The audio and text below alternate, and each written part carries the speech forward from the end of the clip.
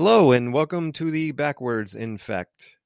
You can reach us at the Backwards Infect at Twitter, which will point you in the direction to everything at this point. So those DMs are open, so come on in and say hello if you have any questions. How you doing, Luke? What's your contrast word for the evening? Well, good evening, everyone. So I was doing, as always, leading up to the show, pondering on how to start off the show and what word will put us in the correct mode. And this time, even doing some history searching just to find out, how old the English vocabulary is and the origination of a lot of words. Because if you break down words and actually look at them, you can tell that the inventor of the word obviously had some kind of awakened insight. So the word I wanted to talk about tonight was nothing, no thing, and what that means in relation to spirituality. And it's not really a impactful word like love or something really strong, but it's probably, nothing. I didn't have any other than the common definitions that you would have for love. Nothing of any substance as far as deeper meaning, what no thing or nothing meant. But after awakening, I realized, and something I just tweeted out to try to put me in the mood for this podcast was, be nothing to be something that is everything. So what I mean by that is that breaking down of the ego, that breaking down of no thing or nothing in the body, realizing that consciousness is no thing. And you can even describe God or love or that universe as no thing. It's nothing you can really put your finger on, but you have to bring yourself to nothing in order to be something. And it's very paradoxical and something more of an experience than it is words, but the experience of being nothing to be something and then finding out that it is everything is really eye-opening and full circle. But yeah, that's my word in contrast. I don't know if you have any thoughts on the word nothing.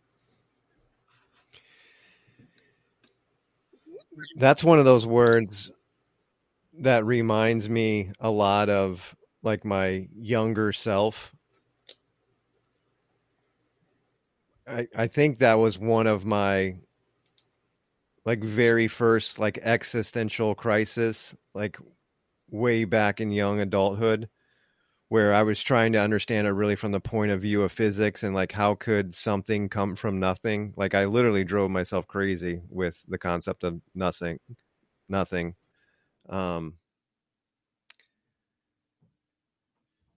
Yeah, I definitely agree. Become the no thing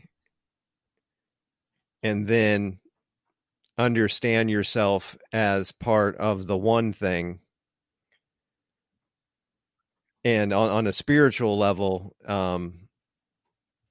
yeah, I'm definitely grasping nothing now, but I do think lots of people wrestle with that concept of nothing. And like one of the exercises I used to do, so this is back when I was young and meditative, certainly not disciplined, but just doing it every once in a while. It's really weird when I think about it now because it's like kind of so much on the right track, but it was right under my nose and didn't quite illuminate the situation for me. But if you just close your eyes and you just imagine that you are everything that's in existence. The only thing there, the only thing in existence is you. Like, just take the thought experiment, just take the point of view that that's it. You're in darkness, you're conscious, and you're alone, and there's nothing. And I used to like doing that experiment because I was like, this is the point of view of God. And I mean, I remember like even trying to talk to people about it and kind of rubbing people the wrong way because, like, how are you, putting yourself in the position of God, which really was never my point. I was just doing a thought experiment. Um, but when I look back on it now, it was actually so close. I was kind of pointing myself in the right direction with like a little bit of an outreach like that. Like, that thought experiment is actually meaningful in the direction of spirituality that I was unaware of at the time. But when you're there and you're in that state and it's dark, you can see that, like, the first thing you'd want to do is like open up space. Like, can I create a box around me? Can I create a square and then, maybe a circle? And you could see like where sacred geometry forms just from like the exploration of that nothingness from this one reference point. So I was always nothing was a existential trip for me from the beginning. Um, but now, like, my big question about nothing is, it seems like it's only a human concept. Like, is any other like biological thing able to look at themselves without the biological programming? So like a lion has no chance to wake up to his own consciousness and not be a lion. It's like we're in a very unique position to be able to wake up to our own programming and take the position of the observer on the inside.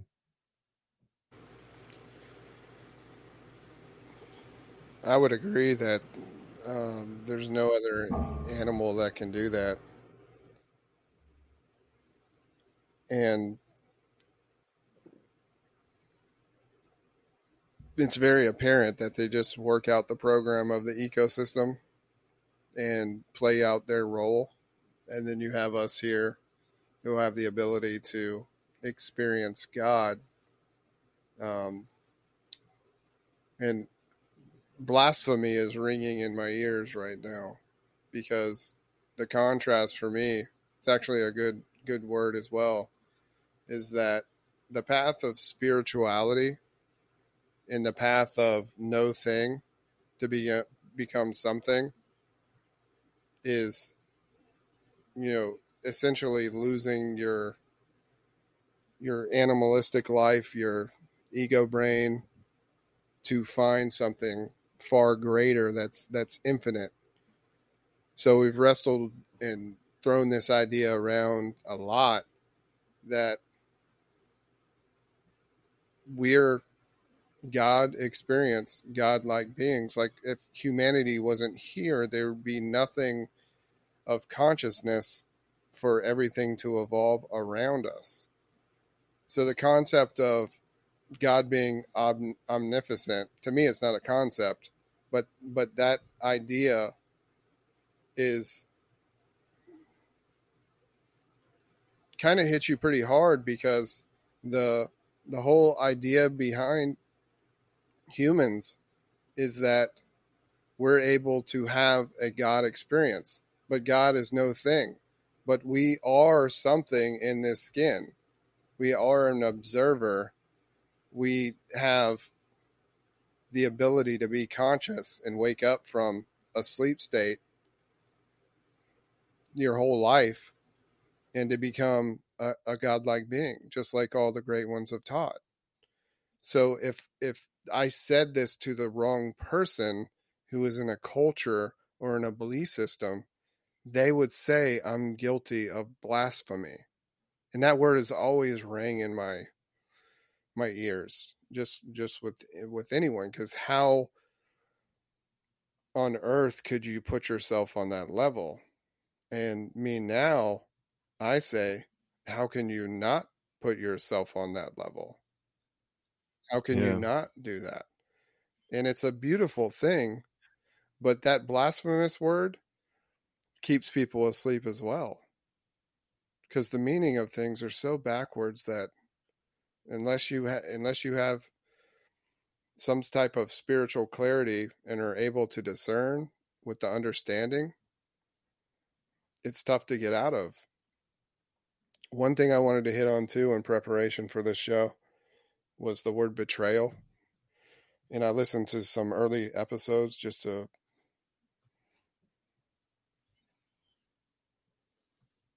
prepare for what I might talk about tonight. The word betrayal, when we were talking about V for Vendetta, and she came in to the room from the cell, and you said the very first thing when she stepped in the room was betrayal. You said you followed the notes extremely well as far as the process. In that first moment, realizing that some other person was putting her through this was betrayal. And it hit me when I was looking back on how I meditated and what the pain is and how to relate that pain, how to explain that pain. I was betraying myself.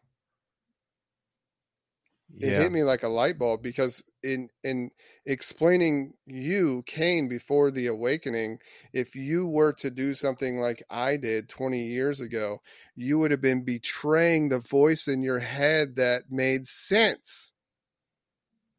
Yeah.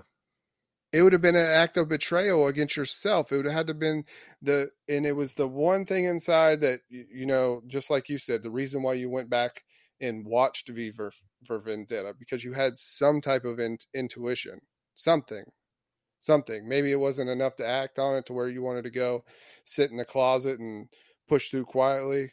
The path was different for sure. I got such a connection from that because I was betraying myself. Like, it was, the intuition in me was so strong that I knew that there was a path there and I had to betray myself, which is revealing to me that there was more than one self. Nothing to be something. I had built something, therefore I was nothing. I had to become nothing and betray myself to be something.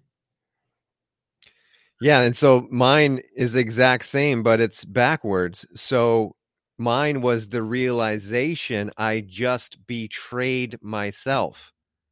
So I was looking back on the identity and understanding, like, oh, the entire construct was just a betrayal.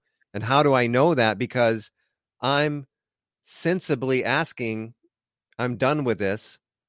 I'm ready to move on. But the whole system, all of the energy in my body was in perpetual motion to just keep feeding on itself. It's a complete betrayal of what you know on your inside your will is. That's why everybody goes so crazy in the world, because on the inside everybody's will or everybody's intentions for the most part are in the right place, and they don't understand why all this turmoil is happening. But that betrayal, it's it's like if you've ever had like a lucid dream experience or anything, like there's clues, there's like things that like snap you to consciousness. There's, I mean, with lucid dreaming, they talk about doing reality checks. So, like look at the sky and, try to put your finger through your hand. Like you're trying to create systems where you're always analyzing your level of consciousness. But the betrayal is just one of those things. Like if you can catch yourself betraying yourself, like in real time, it's almost like it's something you can't argue with. It's something that kind of like throws a blow at you. It's like a tangible, it's like a gut punch or a face slap. Like you can't really, because you're the one dishing out the punishment. You can't really turn from it. But that contact of the betrayal does lead to more awareness, more consciousness. Yeah, it's completely backwards. The more we evolve and studying the two different types of awakening, your betrayal was completely opposite of the betrayal. I was trying to betray myself. I was trying to betray everything I had built up, and you were on the total opposite spectrum, working backwards. Um, Very interesting viewpoints that we have moving forward, and we've seen Yeah. some of that demonstrated as far as you having strengths in one direction and me having strengths in one direction, and being able to see things in a 100% view, no matter what we're dealing with.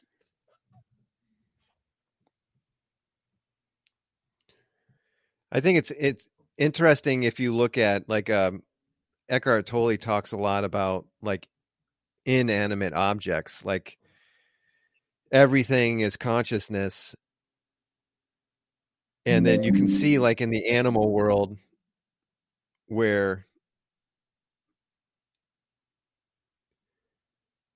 like most biology is not going to be able to escape their animal programming to understand that they can empty themselves out totally in order to have a higher experience.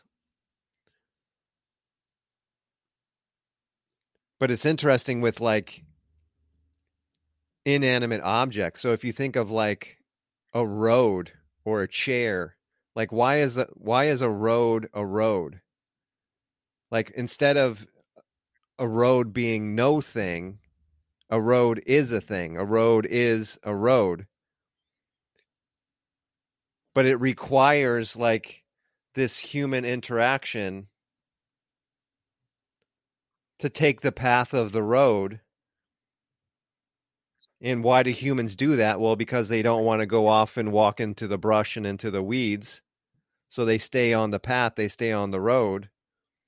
But in order for the road to be a road, it like takes like a higher level of cooperation, because in the end, if the humans were gone, the road would just be no thing, right? Yeah, it would absolutely be no thing.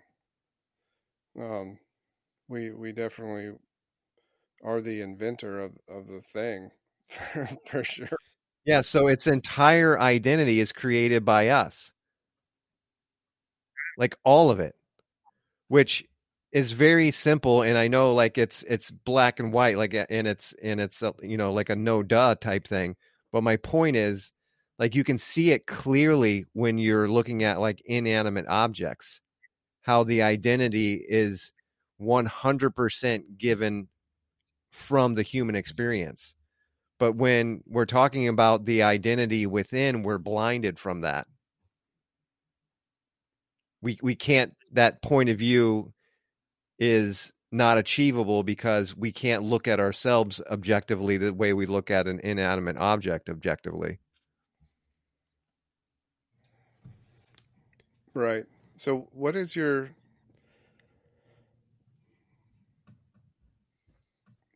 thoughts on no thing? A lot of people have always especially if they've come to a spiritual path and spiritual awakening, that God is nothing, um, or a force. Nothing being the most descriptive thing that we can put on it. If you use the word omnificent, that that's the only description now that we can put on God, is nothing. So I wonder what your thoughts are on that. Yeah, it's definitely, I think it's confusing. I I think it's I mean, it's almost like it reaches a point and okay, it's nothing, but nothing like represents like pure potential of consciousness. So you go so far into nothing, it ends up being everything, every possibility. And I think there's a lot of like Hindu and Buddhist different ways of looking at it. I definitely find myself gravitating more to like God is everything. Like if I'm making sense of it in my own understanding, I'm way more drawn to God is everything. I think when you say God is nothing, I think you're saying the same thing, but it's like one more level of complication that I don't know if it's necessary, and then it almost like seems like semantics. Yeah, we're taking a deep dive for sure. Um, I I see it at, I mean, nothing is just a general, how do you paint the picture of God after a spiritual awakening? And you can relate nothing to consciousness. But it's only a start there, because to me, there's a force that, when you meditate, you can tap into. It's a level of energy that we don't necessarily know how it's pumping into us, but the idea of not being owned by the thought processes anymore, and you having clarity of mind, that you're constantly receiving, um, that charge, so to speak. And if you talk about the grand design of the universe, my wonder goes off the charts, because if you think of God as consciousness and no thing or a force, then we become like pretty important. Pretty important, because whatever we are the design to observe everything. So if the creator wanted to be involved in it, he would have to be some kind of spectacle of a creation of a conscious person in his image, but we don't even know what that image is. But we are it, all spread out Yeah. into numbers. So if it's no thing and it's consciousness, we are that seed. Yeah. We are it. Like, if we have the ability to tap into that consciousness to become what we can become,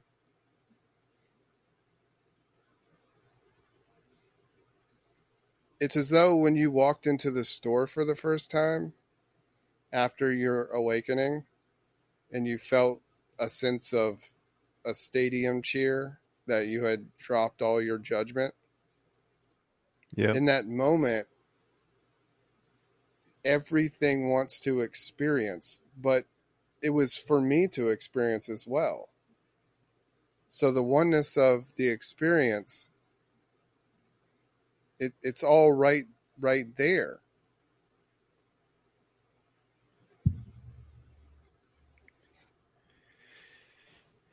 Yeah.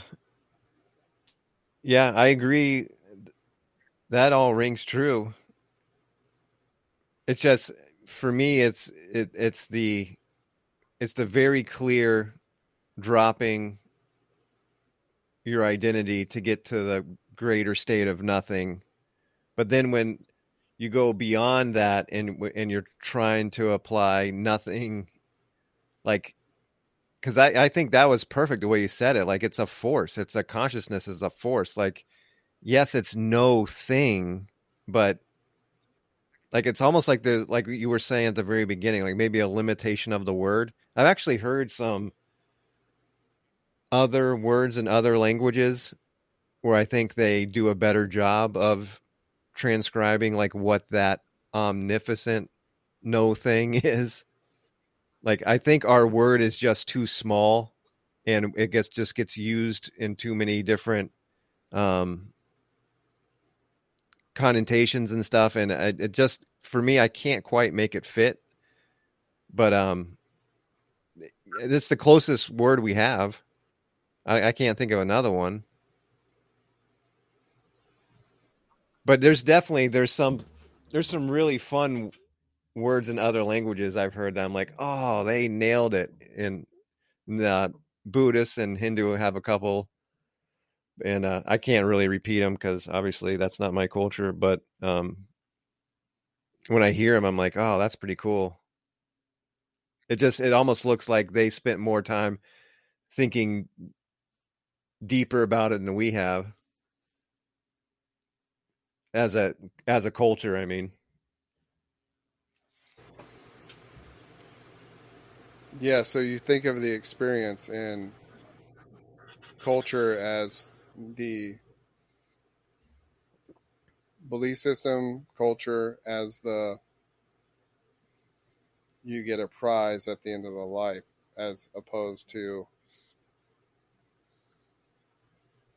there's something here and now, a force that you can tap into to represent what created the universe. And it's pretty profound because missing it is pretty broad. Like most people do miss that, and it's once we get to this level, it gets extremely hard to put it into words, like you said, um, because it's almost like a wordless knowing at this point. But that wordless knowing is a force that's here to be examined and observed here, like now. And that's the whole point of this podcast, to be committed to the present moment and tap into that force that spread what has happened to us to other people. And that's the commitment that we've made to this. yeah, there's definitely like a relationship between like your ability to become more nothing, and then there's like an opposite reaction of gravity on the other side, like you said, a force where like the more that you can experience that, so instead of like reaching out to try to grab God or reaching out to try to know God, the it's actually the more you can drop your own identity and become more of nothing in your inner self, and that's actually the way to get there, which is I think new for a lot of people. I don't I think people when they find themselves like on a journey, I think they really try to reach for it. They try to reach for the goal or try to reach for the connection to everything, and it doesn't really work that way. Like on the inside, it starts with dropping enough of yourself, and the more you move in the direction of nothing, the greater the pull is from the other side that's pulling in into the one thing. So there's an inverse relationship there for sure.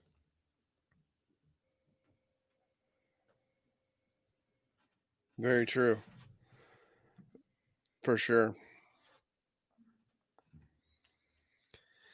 And that's definitely just listening on Twitter, and Soleil brought up some good points, and definitely a lot of other spiritual teachers and legends, like this ego and this ego count and this, legion of ego. And I feel like there's a lot to talk about there, because everybody seems to word it as, there's many egos, and it's a constant fight with many egos.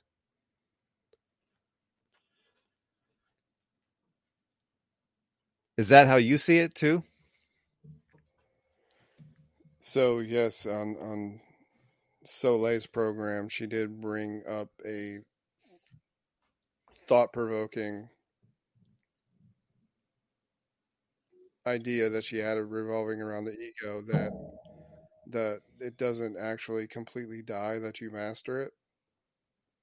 And I pondered on that, and I thought about your situation and my situation, and with you, I believe I'm in agreement with her as far as mastering it, because something doesn't ever leave you, because now you're pretty close to the person you were before, minus you've built back some constructs in a healthy way. What the ego does, though, is create cells, entities inside that I believe do completely die. That's part of the process of losing your life to find it. It's a metaphor. That ego over time manifests something inside of you, and it's an identity. It can either be an identity of a Christian. I go to church every Sunday. I have the identity of that. That's a strong one to let go. It's pretty strong. It's an entity, though. It could be anything that you'd self create. In your intellect, it was, you had created all these systems of right and wrong, and um, but that they were systems that you had built from an ego. So did your ego completely die? She brings up a good point. But the entities that you create with an ego, which I think is 100% true, because something left you and something replaced that. And all the ancient texts, all the enlightened writings that you read from a lot of legends, we're all in universal agreement that you have to become nothing to become something. You have to lose your life to find it. It sounds very detrimental to the ego. I mean, it sounds pretty intimidating. But that is a truth that I can see really clearly. I mean, you can debate on whether or not the ego completely dies, but there is self-created entity that the ego creates that completely dies. Multiple ones, one, two, I don't know. Take your pick, but those have to die. Those have to dissolve for you to find it. Yeah. And again, like, I don't feel like I'm in disagreement with anybody. I think it's just everybody's personal experience. And I think I'm just in this, just with the quickness of everything. Yeah, I do feel like most of that identity, or anytime I hear a voice in my head, like it doesn't necessarily have authority anymore. But but you also you're starting fresh. So I mean, if the secret of life is you have to die while you're alive, I totally agree. But there's also like a rebirth that happens right at that moment, and now you are still stuck in form. You are still like of the flesh and of the mind, and the mind has still conditioned. Like if I come and talk to you, like there's a history still of the way I talk to you. And so we will, to some degree, fall back into that pattern of history that we have, like with you and every other relationship in my life. So, I mean, the pace and the speed in which whatever died starts to reconstruct itself is actually unbelievable. Like it's like, I'll give you an example. So I was at work, and so you have tons and tons of acquaintances at work, and there's a particular person where there's a history of the interaction going south between the two of us, just on a personal level between the two of us. And we sit down and we have an exchange. I mean, it lasts less than, 2 minutes, and the exchange went south again. And I certainly had enough awareness to where like I wasn't verbalizing any discontent. Like I wasn't in a actual argument with anybody, but in my head stuff started going like, "Oh my gosh, here we go. This lady again." I mean, my goodness, all the time.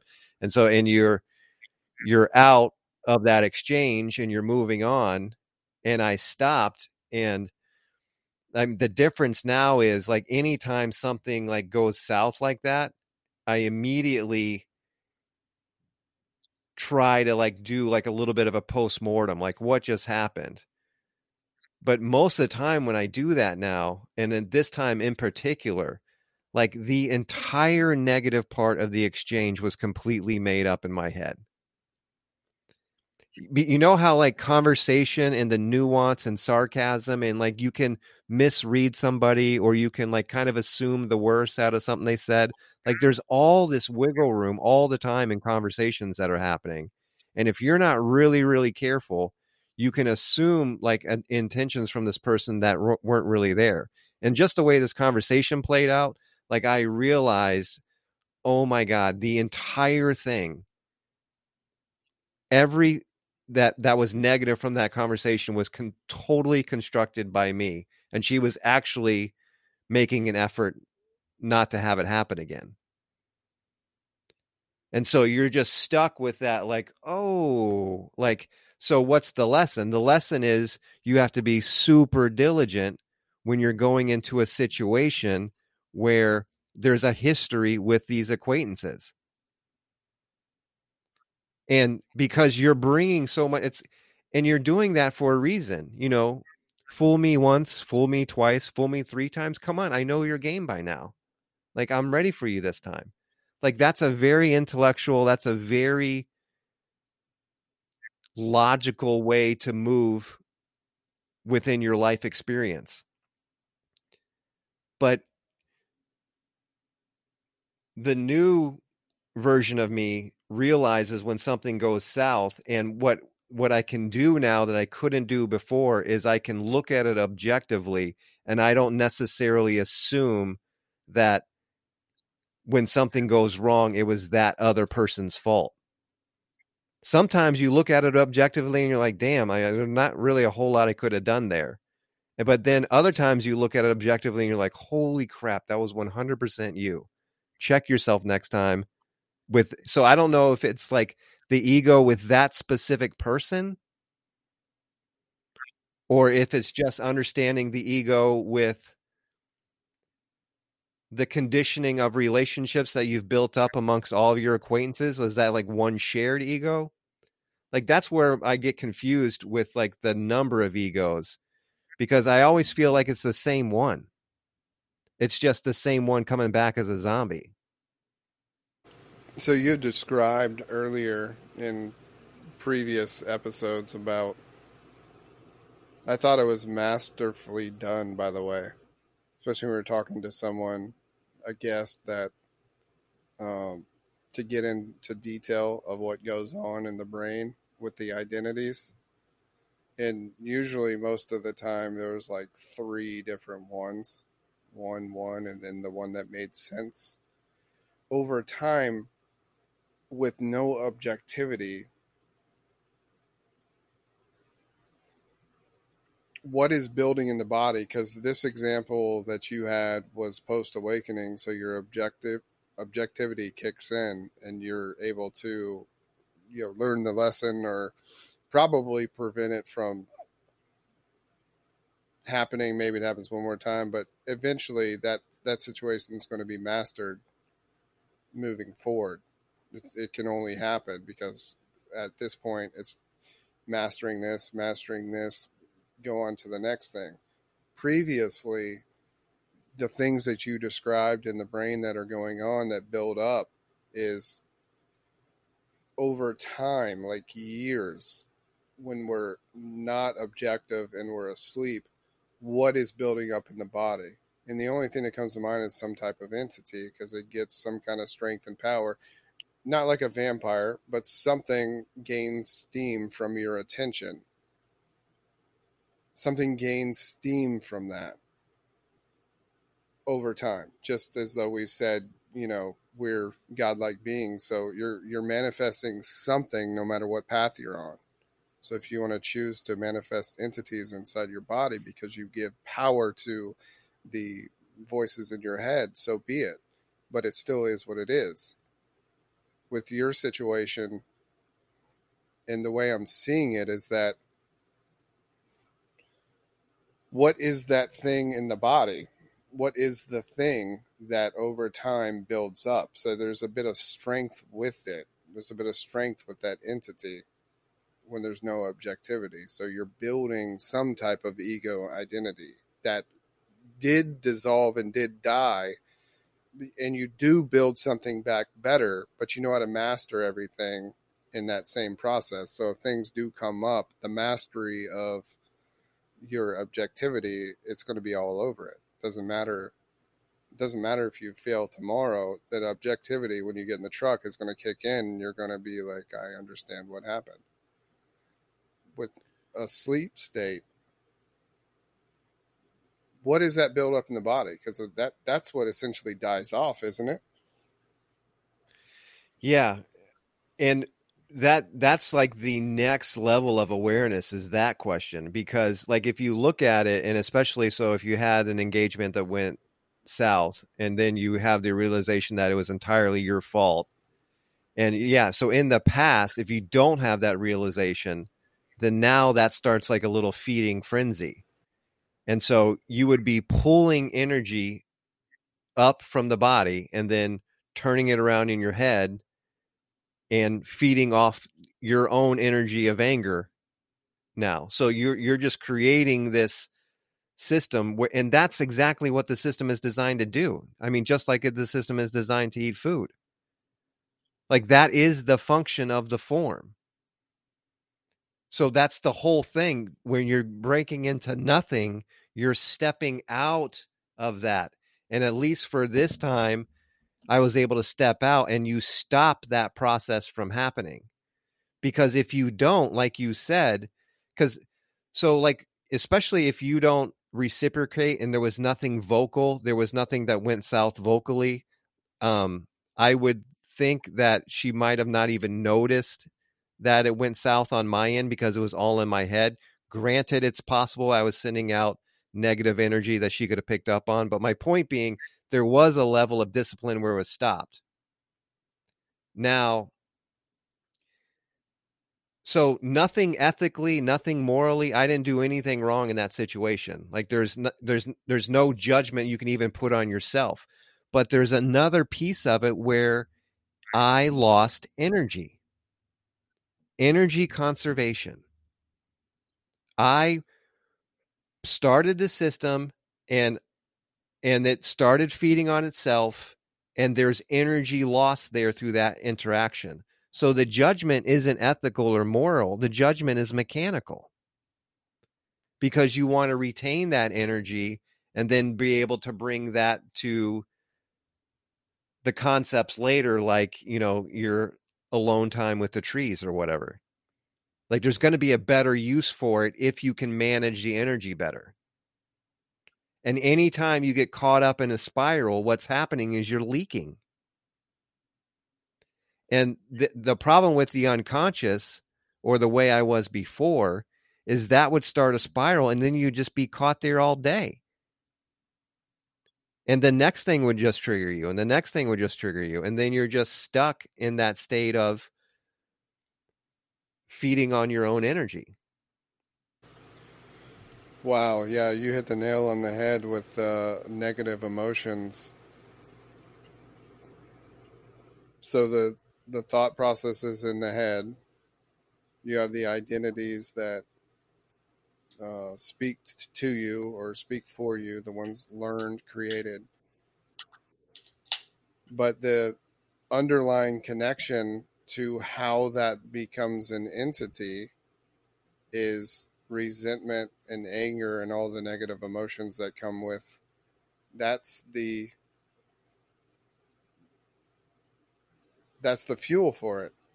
I mean, it Yeah. feeds into that on your body and resides in you as a negative emotion and gets power from your self-created being being righteous in your head, playing Right. God, so to speak.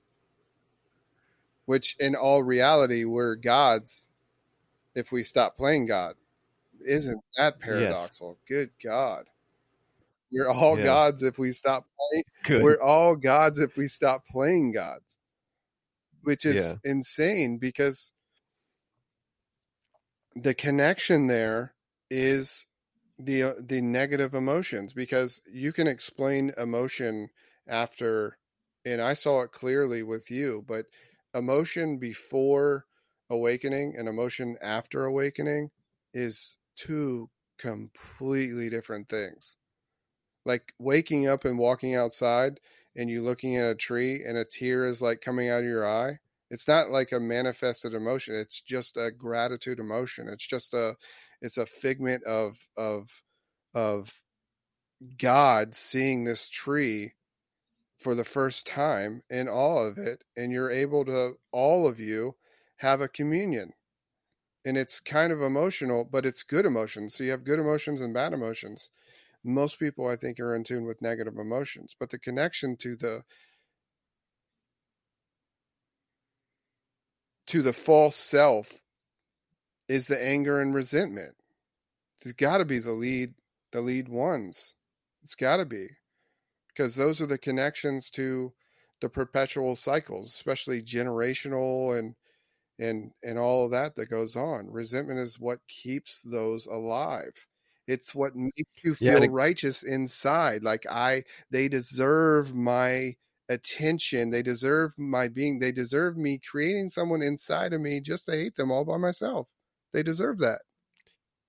Yeah. It's the superiority. Yeah. That's where you were saying with Yes. the God. But yeah, because so I took 2 weeks off, and the kind of the opposite of what we're saying is I was able to do a lot of prolonged meditation that I don't normally do. And what that does, why everybody talks about that so much, is it just gives you more awareness of the energy inside. So you become aware when you're leaking. You become like, so it's not like a moral judgment on myself that, I'm thinking negative thoughts. Like, no, you're leaking energy. And you are the authority to stop that from happening. And so there was a contrast today. So I go back to work today, and um, I'm catching up on current events because I had a wonderful vacation where I didn't have to do anything. And so I put a lot of time into heavy meditation. It was great experiences. Um, but you're going back to work and you're just trying to catch up on the current events. And it was so funny because, you turn the news on, and immediately, like, this is the first time I've ever even really noticed it to this degree. I start to get angry. Like, that part I notice. I'm like, am I just getting angry listening to the news? This is crazy. But I'm aware, so I'm just letting it happen. Like, what is this happening? And so, you're angry at this particular situation, but what you do is you assign a general. Like, oh, I'm going to have, Bob represent the liberals on this particular subject, and I'm going to slay Bob because I'm so superior on this one. And if you're somebody like me and the devil's advocate go way back. So I'll even do it the other direction. Oh, I'm going to have George represent the conservatives. I'm going to slay. So I literally just created a world where I'm superior to everybody, and I've made everybody the victim of my hate. Like, just from 10 minutes of news. And you just see it all like rise up around you, and it's like, holy crap, I don't even know if I can listen to the news or like just play those fun little games with yourself and watch the awareness just watch this whole thing happen. The point of view I have now with that stuff is that's why I'm always wondering, like, that multiple ego thing. Like, because for me, it's like it's just the same old ego. It's just he's caught. He's caught. I mean, I can watch him do it, and it's amusing, and it just makes me laugh. But the the difference, like, this week from last week, like, and I think actually Soleil played a big part in this, in terms of me starting to understand this, was instead of just sitting back, being the awareness and watching that happen, there's another level of awareness where it's like you're losing energy. So be careful those little amusing games you play with yourself, because they do build up real quick. And I'm just looking at it, I'm like, this is amazing. Like, you are one superior mofo. This is good. And but then now I can see after this week of meditating, I'm like, oh my gosh, like, if that machine starts generating and you let it go, it's just feeding off itself. So there, in order for me to stay like on top of the news, I'm going to need even another level of awareness where, like, I can't even let that stuff get going. And I believe I can do it. It's not that, like, I feel like I can't watch the news or anything, but where the place I was at, I was just, it kind of reminds me of the demon trap, where you step back. Like, I can feel myself step back and I just watch it. But then what's happening is you're watching the charade, but the charade is taking energy. That's the part I didn't understand before. Yeah, it's interesting because as you speak, I'm leaning towards, the ego. The ego, what you had built did die and fall off, but I'm trying to make the connection of what that is that's still alive, because I can totally relate to, like, whatever you want to call it, temptation, or where that comes from, or um, I'm sure many people can relate. Just turn on the news and see if you can regulate your resentment or anger or judgment. I mean, it's kind of a good test. So it's a perfect example of what we're talking about. But where is it originating from you? So ego, something died that energy fed off you and built, right? That comes crumbling down. There's something there that does follow you around that wants to get back in and feed, in the realm of trying to take Cain's attention, whatever it is. Yeah, your cells and your form. I mean, it's completely unescapable in terms of it just is the thing that you are. and the whole spiritual path is rising above the thing that you are. So where is the origin of the initial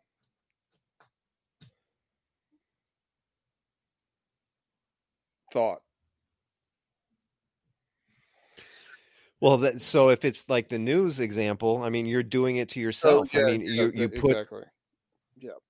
you're just taking in the information and you think you're going to be objective, but I mean, just the way the news is designed now, it's specifically designed not to be objective. It's designed to get an emotional Correct. response. And so you're willfully entering a system. So that's what I feel like a lot of times, where it's like I see the cage, of energy, and sometimes I find myself just stepping back into the cage. So like why do you even listen to the current events on the news? It's like automatically that's stepping back into the cage. Now you can look at yourself in the cage and say, "Yep, they're the news is putting you back in this cage," and you can be aware of the whole thing. So that awareness never goes. And my original state before these 2 weeks was just amusement of it. Like, look at that. Look at that cage. They can put me back in. That's hilarious. Just amusement. But yeah, that's my point now in terms of coming out of these 2 weeks, that I wasn't like, so what is the benefit of like prolonged meditation? And for me, one of the benefits was like one more level to that awareness, where I'm like, I'm going to have to be more careful. And it doesn't have, and instead of like amusement, or like with Soleil, I was talking with Logan, it was amazement. It's energy conservation. Aware, because if you are aware there, like you can see it clearly, like you're building something that needs energy to keep doing the dance for you as the awareness. So every time, like, you've created something, and even if you have the awareness of it and you want to sit back and you want to watch it dance for you, that dance requires energy. But that's what the little meditation retreat I had kind of taught me, is like, oh, this energy is useful in other areas if you respect it better. So yeah, since you did a lot of meditating, let's dive into that. And when you're meditating, do you notice at times that you just went down a thought process? Boy, I am super clear on my meditations still. I mean, it can happen, but In that moment where something comes to grab your attention, what do you think the origin of that is? Because I'm asking, do you feel the pull in meditation when you're aware, the pull of luring thoughts, and those luring thoughts, what is the origination of those? I mean, it feels external, but I mean, that could be like a something that gets lost in translation too, because I feel like there's almost an understanding where even if it was coming from my own brain, it still feels external. So there's like external, and there's like another level external, like you're picking up some kind of other frequency. So in meditation, because I'm so non-reactive to any thought stream, it almost feels like you're tuning a dial into an old radio. You know how you just flip and you could hear something or a thought could pull, but you're just turning the dial so quickly. And as long as you don't engage in reaction to whatever those things are, the dial just keeps on turning. And you could sit there and have to turn the dial back and forth for a while until you can get it to like a quiet space. But in terms of like I don't really feel too much of a, I mean, I think I'm very grateful because I don't remember meditation being that way. But right now, my meditation is actually pretty quiet. But a lot of that is like I've been playing around with new techniques, and one of them that kind of blew me away is I might not even necessarily be saying this right, but pranayama. So it's basically just starting out with some kind of rigorous breath technique. So Wim Hof has methods like this. There's tons of, I looked at tons of YouTube videos about um, harsher breath technique meditation. There's stuff you can do with your nostrils, plugging up. There's tons and tons of ways. Actually, you tweeted one out recently where it was like in 2, 3, 4, and that hold and then out. So really slowing the breath to that hold. And all of them have the same thing where what you're trying to do is, and I don't know if I'm saying this right, but this is my experience. What you're trying to do is create a little bit of uncomfortability within the form. So something on the level of like lightheaded and tingly. So if you hyperventilate, like there's a lightheaded and tingly sensation that comes in. So you get done with that breath technique and you get to a place where it's a little bit uncomfortable. It's not like that technique on its own is not like some blissful thing you're doing. You're actually in to some degree either hyperventilating with the oxygen, so super oxygenation in the cells, but then right when you feel it, bam, go quiet. And from there, like that quietness, when you're feeling lightheaded and maybe a little bit dizzy, that state is so crazy when you start your meditation because I can't figure out how that feeling is connected to me. So it's a mechanical pullback. Like as soon as you feel that lightheaded and dizzy, like where does that connect to me? Like look for it. Where does it connect to you? And doing that, asking that question creates a whole lot of space and you can't figure out how it connects to you. So you start out your meditation with this like real tangible pullback and then you go into like your prolonged meditation from there. And that like really helped to quiet my mind because the thoughts at that point after you have a pullback like that, they don't have any authority, they don't have any power. They just scroll on by. I do a lot more breath work now than I ever did. Growing out of breathing issues, I guess, as a child, it wasn't the best thing for me to do as far as meditation. Now it's totally different. It's totally different. And while you were speaking, I just did that 1, 2, 3, 4 in, and then hold 1, 2, 3, 4, and then exhale for 6. The hold, I got lightheaded when you hold at the top, and that was a key because I never did any holding before. Everyone says, take a deep breath in and out. And it's helpful. There's something to the hold as well. Like play around with the hold at the top. Just in hold in general, be super present during the hold because you can feel your temples pulsate. I mean, you're holding your breath at the top, everything kind of stands still. And then you exhale. And like you said, that lightheadedness, just from I just did one of those and I got tingly and lightheaded. Just from one of those, then the slow exhale, it puts you just from one in a good space. I'm thankful that I do a lot more with breathing now because it was something that I kind of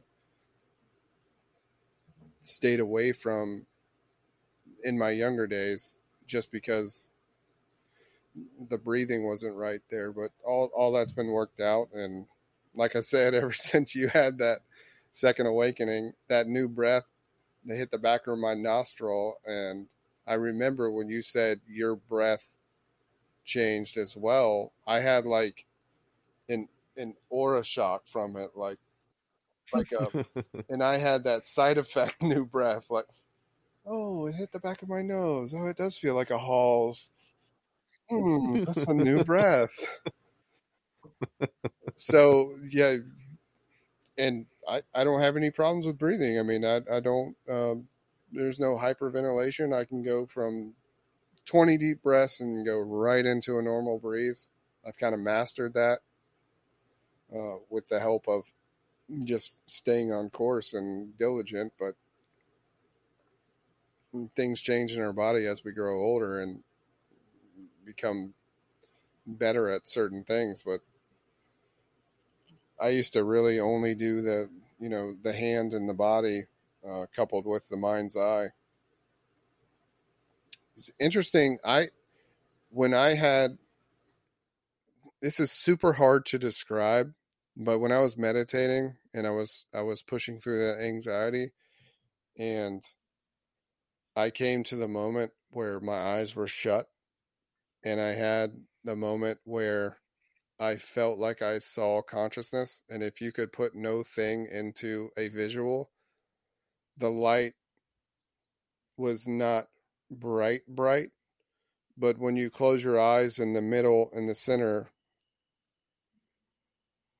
I guess more of like moonlight, but not even like moonlight. It's very hard to describe. I, that moment when I saw that light, I immediately, like you did, felt like something coming in. So when you the rug pull, when I got to that point in meditation where it's almost like pushing the door, so you're almost like, just pushing that anxiety, but then something just completely dropped. The light that I saw, and this is for the listeners too, just as far as trying to describe something, ultimately you're looking for that consciousness light that's going to be able to, that you're going to break through to be able to see and interact with. And I haven't had the same experience since then, as far as the level of how strong that light was in the beginning. Just as though when you're awakening, you're probably never going to have the same first 2 weeks as you had then. But since that day, there's no one that has ever been able to take that away from me, and I could never conform to anything anymore. No matter if I was the last person on earth and people were knocking on my door and telling me I had to do this or had to do that, no one could ever take that away from me. But I've never really talked about that light that I saw, and it's pretty substantial and a pretty cool experience to have. And we talk about spirituality being mechanical and being the experience, and it's a real experience that you can have that doesn't make me special or you special. It's just we've had it, so trying to point you in the direction of where that is, so all the other stuff can fall off, is the ultimate mission.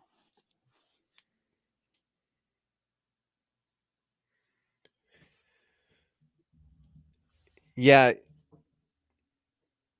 I was going to ask you. My point to that was, I know you've done a lot of meditating. When like your consciousness right there, a lot of times is almost your mind's eye, but you're looking at the back of your eyelids, so it's there's shots and sparkles and stuff, flashes of light, just the human body in that space, just coupled with you in the present moment. Have you ever seen any type of luminescent? I even think I told you this about the kids, is like what to look for. Probably second nature to a kid. They could probably shut their eyes and that happen naturally if they're somewhat untouched. But have you ever seen that or experienced it? I know you were working backwards, so yeah, it's yeah, that whole thing in terms of um just going back with you and I, like the way I used to talk about meditation or the way I used to understand meditation, I do think it's on like a completely different path now. And there's something like I feel like I used to be able to see stuff a lot more clearly than I do now. But it's almost as if like the way my attention works has been shifted. Like it's way more like body than ears, and then like maybe I'll be aware of what my eyes are picking up. But it's almost like that's the last thing now. And it's that's what brought me to like the energy leakage in terms of like experience, even though I got hints from people Soleil last week, but in terms of my own experience, it was really feeling that energy in the body. And I get these almost like my attention is overwhelmed by the body sensation now. And I get like like momentum and shaky. Like I feel like there's an energy version of me that's inside the form that's almost like rocking. And all this is just so tangible and intent. It's just overriding the rest of my awareness. And if anything comes online after that, it's in my ears. And it's it's almost like you're even in silence, like you're not hearing anything, but then that silence seems to come alive. And then there's like one more level that I've seen where I feel like I'm getting silence from two sources, which sounds weird, but it's like just like another dimension of sound there. And and that was most of my experience in terms of like, but it's weird for me because I definitely remember being way more visual when I meditated in the past, but now there's like a reverse process going on. Yeah, for me, wasn't. I was more visual in the beginning for sure, and I do definitely don't need that moment anymore. But I just I've heard people who have these near death experiences and things that could wake you up on a level just from something traumatic happening. And when I some of those when I look back, before awakening, not that I had a level of skepticism with it, but lack of understanding or ignorance towards situation. But I could relate to when people said that when I saw that and had that impactful moment and felt like I had I was looking at love, I was looking at no thing, I was looking at consciousness, and it was there with me, and it didn't have anything attached to it. It was just consciousness, but it was pure love, and it was some type of infinite force. At that time, I've heard people say this, I knew I couldn't stay there forever. So I had whatever it was, 30 seconds, 40 seconds. I don't remember how much time, but it didn't take much time to fill me up from that moment. Just as though it didn't take much time to fill you up from that moment. That moment Yeah. was something that you couldn't stay there in, which to me that's kind of perplexing in itself. And it's as though like, oh, this is the answer you're looking for, and now you have love, you know where love is, now move forward. And I did get what I need, and there's nothing that can ever penetrate that.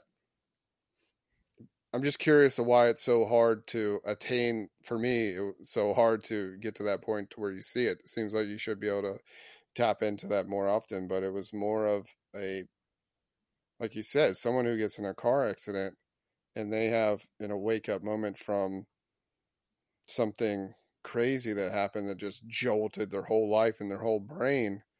That's temporary too. They don't have those twice. Yeah. You only have them one time. The thing that was unique about you is, maybe call it a second awakening or what you want. I was getting the effects of just being so near a person that was awakening. I think you get like that aura, that it's just making you feel it, not like the first time. So I did get kind of a extra points on that, I think, just because I was right there and I was getting something residual from you, um, Yeah. from your energy that was so strong at that moment. I know I was getting something that was impacting me on a crazy level, even though I wasn't asking for it. I guess my question to the universe is, why is it so concealed? I guess is the word. And fleeting. Yeah. I know it was, I think we even talked about it on the podcast, but it was one of the Friday nights I came home and I had, I quickly had, and this is after I woke up, I quickly had like 3 whiskeys. And it was just, you 46 years old and you work through the week and you just come home on Friday night and you have whiskeys. Like that's just what you do because that's just the way it's been. And so I remember, like in the awakened state, you come home and you have 3 whiskeys. And I remember like walking upstairs and standing in the kitchen and like awareness and presence hitting me so hard. And like the first thing I notice is like, oh, you're not even really balancing the way that you should be. You know what I mean? Like you're actually swaying a little bit. Can you not stop that right now? And then so you're wondering like okay, apparently I'm going to be harsh with myself. And then it's just really one question. It's like, is this in the direction of consciousness or in the direction of unconsciousness? Like you decide. And so for these 2 weeks, it's really one of the first times. I mean, I went completely off it. I'm just like, I can't really, I can't really face myself like under those conditions anymore. And it's not as if like there's this big charge where like I need to stop drinking, or sometimes I don't even feel like I desire to stop drinking. But what I do desire is growth in my own consciousness. And it goes to exactly what you were saying, where like, can you get that feeling back? Can you move back to that direction of when you first found yourself empty and getting filled up? Can you move into that direction? Is there discipline? Is there devotion that will put you there? And I don't know that the answer is yes, but I know for sure that you're not going to do it drinking on Friday nights, 3 whiskeys. Like it's not going to happen that way. But through the experiment of laying off, the first thing I realized was like there's an awful lot of unconsciousness that I deal with. And that started to like ring super clear to me. Like, so your form, you go throughout the day, and there's that whole period at night where I mean, you could look at the clock when you go to bed, it's 11, and your next moment of awareness could be 7 o'clock in the morning.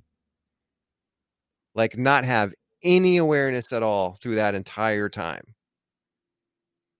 Now, when you cut out the alcohol, you realize, like, oh, I can try to go into that state with awareness.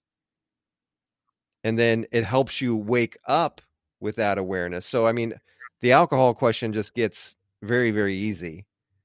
But it also illuminates like another path of devotion where it's like, oh, there's a lot that you can do here to try to maintain consciousness through this state that's conditioned to be unconscious.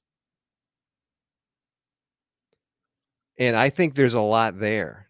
I think for me, that's kind of like my next step of progression. Like, I'll give you an example. I was setting an alarm for 3 o'clock in the morning for multiple nights just to bring awareness back, get up, get a drink of water.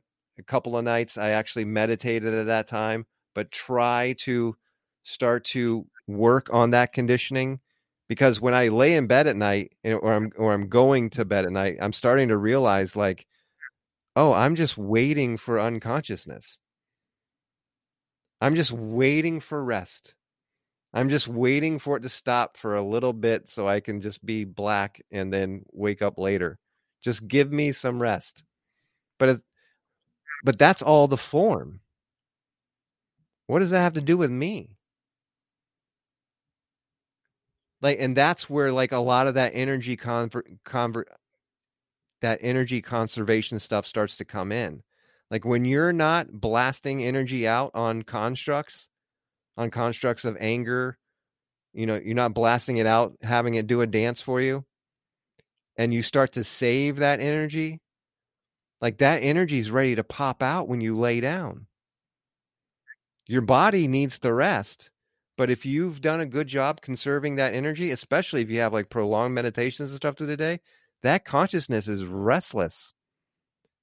It has no intention to let the lights go out. So you kind of play security guard with yourself, like trying to maintain consciousness as you let your body fall asleep. And there is really interesting states of consciousness through that period of, like, the body hitting the form, hitting sleep states, while the consciousness maintains awareness. There's a path of progression there that I can see clearly. Not that I'm a mastery of it at this point, but I do think there's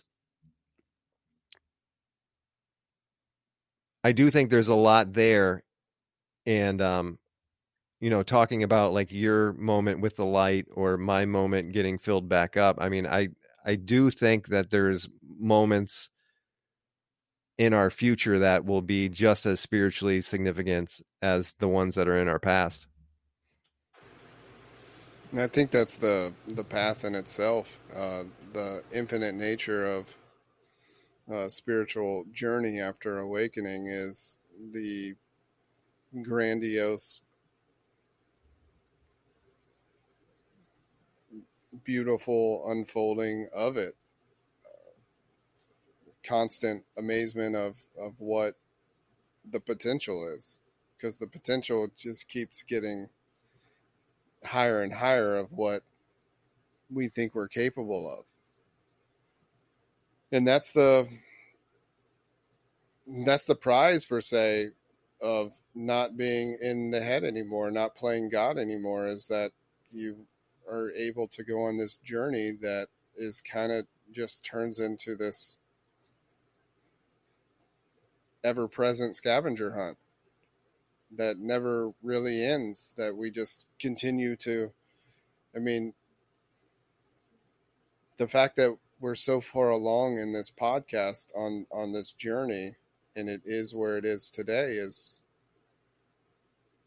it's been 3 months. I mean, we've come so far, but the only thing we've done is just stay committed to the scavenger hunt in the present moment. That's the only thing that we've done. And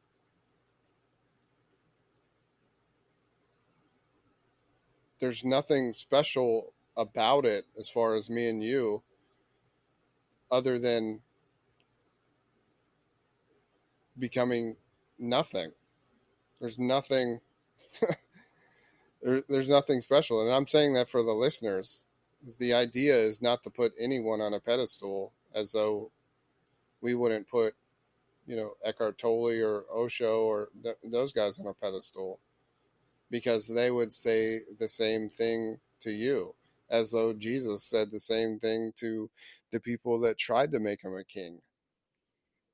I mean, it's fascinating to me that the blasphemy thing keeps coming up when you have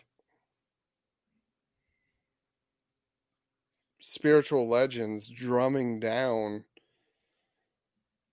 their cells constantly, trying to get people to not make a religion out of them. And yet a religion is made almost every time if you get to a certain level. Now, a little different though.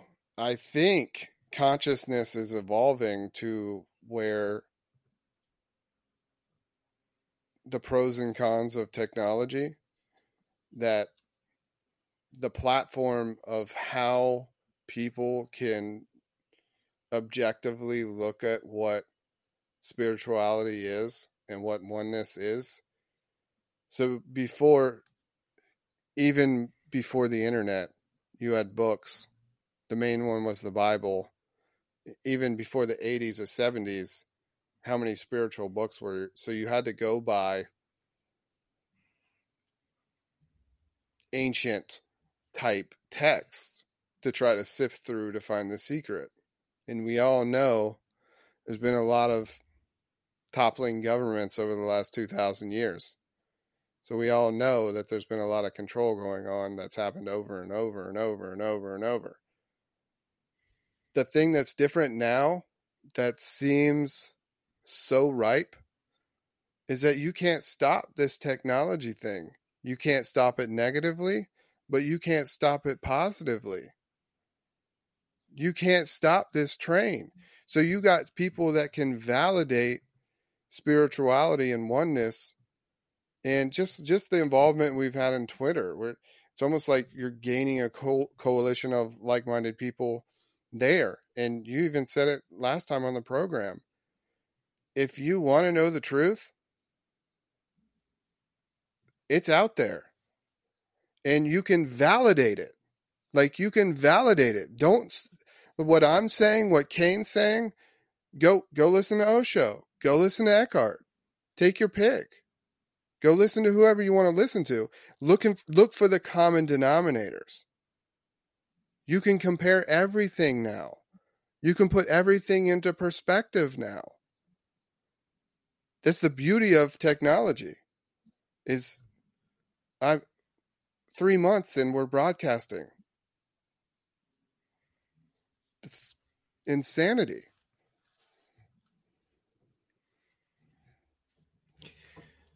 It's definitely insane. Yeah. It's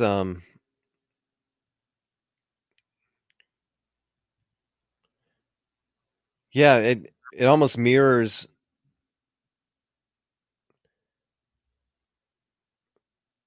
the dream state. I mean, what it does is with the technology, I mean, it just opens up this mystical side.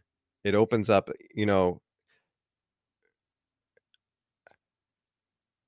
I'm enjoying now, like when I can stay on that like adventurous hearted state.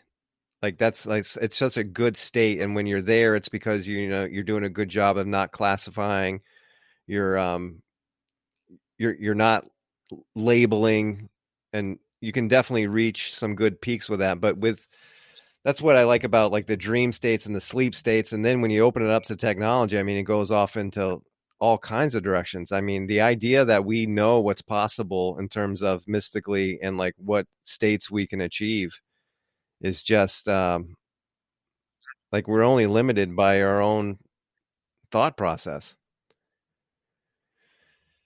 And I mean, that's why I was definitely pushing in those sleep directions. I mean, I don't know that I've been doing it 100% correctly, and I know that I've been making some subtle adjustments, but I'm definitely really kind of on the path of that consciousness needs to try to stay for like as long as possible with you, like as often as it can be, and that like goes through the evening. And like that new I don't know, that new goal's been a nice little forward momentum push that I've enjoyed. It's been fun. It's really either, just like you said, conscious or unconscious. And after a wake up, your allegiance is drawn to that so heavily, and the devotion is so strong that, you know, you're in your situation, you were basically pulled out. Um, so no one can ever take that contrast away from you, and no one can take that first 2 weeks away from you. And it's definitely nothing that can ever be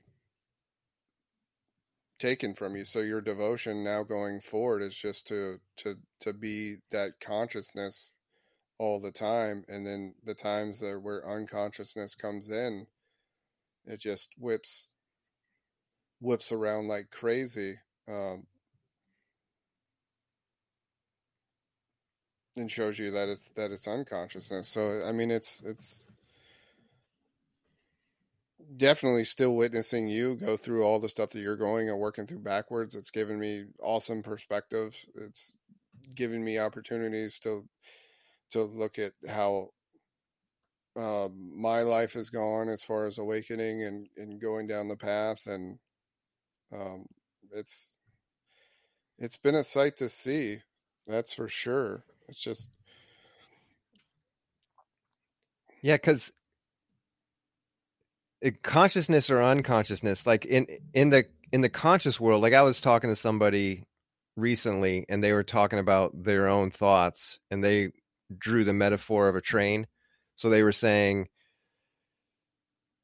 if I'm quiet and I try meditating, my thoughts hit me as if it's a train. And immediately, like the first understanding with that is like, wow, there's a lot of awareness in that statement. There's a lot of awareness in that statement. Now, my retort to that would be, so you're either conscious of the train or you're unconscious of the train. The train is always there. It's just you don't notice it unless you look at it. But when you're unconscious, the train's just running you over all the time. And you're just unconscious to it. And that's why when you stop, you're like, oh my God, it's a train. But there's this, that's why I'm talking about with the sleep. Like, so like my question would be like, so I go unconscious in my sleep. right. But I think that energy, that spirit part of me is off doing something. I'm just unaware of it. So I can't bring my consciousness there with me. And the reason that you get clued in on that, because if you do a better job at prolonged meditation, and you do a better job of like cleaning your system so you're always sleeping sober, the first thing you start to realize is like, oh, I get little hints and glimpses of I was actually doing something, Right.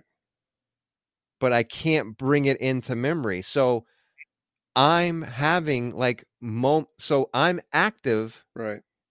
So there's a train there. It's very parallel to that conversation I was just saying. There's like a deeper level to it where I can't bring my consciousness past my own form of falling asleep into like this other realm of consciousness.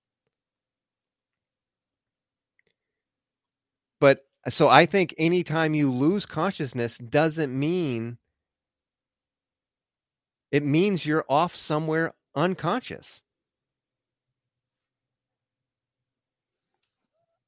So the more you gain traction on that mechanism, and Then you don't know now what's feeding on you. you don't know Yeah. anything. You don't know anything.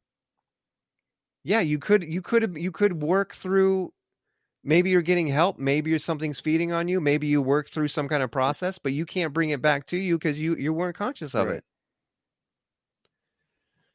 So just like with the train, and it's like it's always there. You're either conscious or you're unconscious. There's a parallel there. So for me, I feel like this next step of devotion to the consciousness is, I think, prolonged meditation, which I know is difficult for a lot of people, but I'm specifically now talking like my path of devotion I find myself on. More consistent, long periods of meditation, and specifically controlling that time before bed.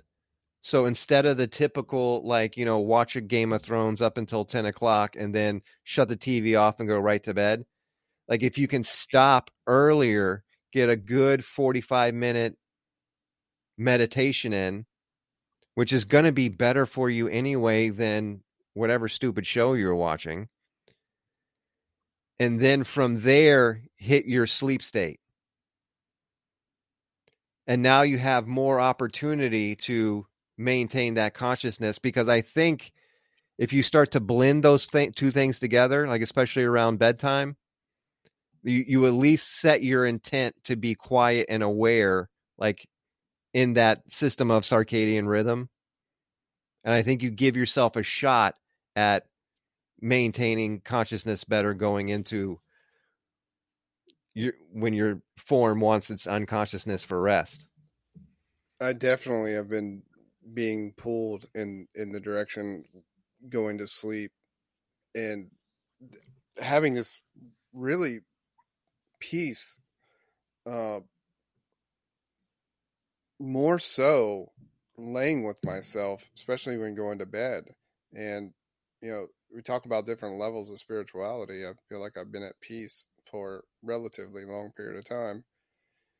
And that peace gets even stronger and the pulls get even stronger on the path to where my being like is almost in like, wow, you don't understand, you get to go lay with yourself, you're about an hour early, you get to go at 9 o'clock and lay in the bed with yourself, and the level of comfortability I am with that is getting to be off the charts, because it's not like looking forward to going to Disney World or anything, but not that excited or whatever. But when that time comes, it's it's a pool of, wow, this is going to be peaceful. I get to go lay with myself, and that's getting stronger and stronger and stronger, as though the last 20 years of my life have been getting stronger and stronger and stronger and stronger. So that the path is so continuously giving you tidbits of exposure to what it is along the way, Yeah. constantly. Like tonight, when I don't think I can one up last night as far as just feeling at peace and going to lay down, but it'll be just as peaceful, if not more, than the night before. And somehow there's different levels I did want to hit, so you brought up the train. This is something I don't bring up a lot just because I can't remember, but when you bring it up, I try to remember where I was at before I awakened and where all that pain originated from, because I think it's super important for the listener and super important for someone who wants to awaken and push through that door. So a lot of people talk about the endless loop of thought, right? To me, it was, if you could paint a picture in your head, it was a giant circle. And that circle kind of never stops spinning, right? And that circle could be, in the terms of life experiences, that circle could be really, really large, like a big ass Ferris wheel that comes around, right? Of all these life experiences, where even starting with elementary school, or you know, dealing with a bully at school, anything you dealt with incorrectly and didn't apply the proper forgiveness, whatever was improperly dealt with adds to that Ferris wheel in the mind. So then the laying down and seeing the train coming, to me, just a different set of words, the endless loop of thought. So you got your whole life along with your ego, right? So your ego's working, it's creating a sideshow to the Ferris wheel. So it's like, in all the girls in my house, I don't even know what it comes from, but whenever something's happened or you spill a drink, someone says, "I'm okay. Everyone's okay. I'm okay." It's just one of those things that we do, kind of like the keyboard moment. It comes from a movie, but doesn't ring a bell. So you have the Ferris wheel in your mind. That's where the pain was created, right? There is something in motion that's going around in circles in your mind that, if faced, causes pain, because I was an idiot until I was 20, 25, whatever it was. So I didn't have the knowledge to deal with an impatient teacher or a bully as far as the aftermath. The aftermath. So if you got in a fight with a bully and I play in my mind that I should have hit him with an uppercut, I should have hit him with a body blow, I should have I should have fought better. So the endless loop on that Ferris wheel is that one little seat, right? So there's so many different things in different seats around the Ferris wheel that constantly come into your mind. So you lay down, this is pre-awakened, right? You lay down separation from the creator, lay down endless loop of thought, one comes up, bam, oh, there's the bully cart. I can jump into that and I can resent that. I can do that for like 15 minutes because I'll think about the bully and I'll think about all the ways I should have beat his ass. And I can feed on that one for 15 minutes. Okay, no, I'm done with that. So that one goes here. And then the next cart comes up. That one I just let go, I was in judgment and resentment. It's going to stay on the Ferris wheel because I didn't learn the lesson. But I don't know how to learn the lesson. Like, the Ferris wheel just gets bigger and bigger no matter what. If you don't know how to learn the lesson, then the Ferris wheel continues to turn and continues to cause that separation, that pain. Meanwhile, you're building the ego construct that says, I'm okay. I'm okay. Everything's okay. That's the personality behind the Ferris wheel of the thought. So when that pain that I talk about when you go down to meditate, when your Ferris wheel is so large, not from anything other than you're just 20 years old or 25 or you're 40, whatever it may be, you have life experiences when you were asleep or unconscious. You did not know how to deal with them correctly. You didn't know how to forgive someone, what that meant. Okay, see, on the bully wheel, it comes up. That person, I didn't take the bait that time. I see it. I didn't judge them. I didn't resent them. I just look at it objectively, and I'm not going to engage with it. Now the cart dissolves. And it's really that simple, but to someone who's unconscious, it's just see the bully, jump into it. It's just see the bully, jump into it. Like there is no way for you to stop it. Objectivity, like when you see the cart come up, bam, it's pretty easy. Okay, I see this person that I've never been able to let go. I've never been able to not be resentful. Now let's sit here in this pain for just a second. It's going to be hard. It's going to be hard. I love this guy. I beat his ass every time. I love it when this guy comes up. Yes, it's going to be hard. It's going to be hard because whatever I train myself to do is I've trained myself to jump into that. So when I pull back for the first, I'm not awakened, right? I'm not awake. I've heard someone show me the door. They tell me, oh, this is what you do. So I got to go through all the effing Ferris wheel. So I look at that and I'm like, okay, Ferris wheel that hurt a little because I really liked hating that guy. That hurt a little because I really liked that Ferris wheel stop. I really liked that time they come over. And then the next one comes and you're like, oh shit. I've been hating this person. I got to do the same thing. Don't tell me I got to deal with this. Okay, it's the same process. Okay, it's the same process. I'm just going to feel it. Okay, yep, I'm sorry. I've been hating this person incorrectly. And it literally is that objective truth so broken down and simplistic. And you constantly are going through, and all those things that come up that you're like, well, I didn't deal with that. For the 2 weeks of breaking through the pain, those are all kind of revealed to you. And everyone listening knows exactly what you're talking about. It may be 2, 3, 4 people. It may be 20. You may be the person that like hates everyone you come in contact with. You just secretly resent everybody.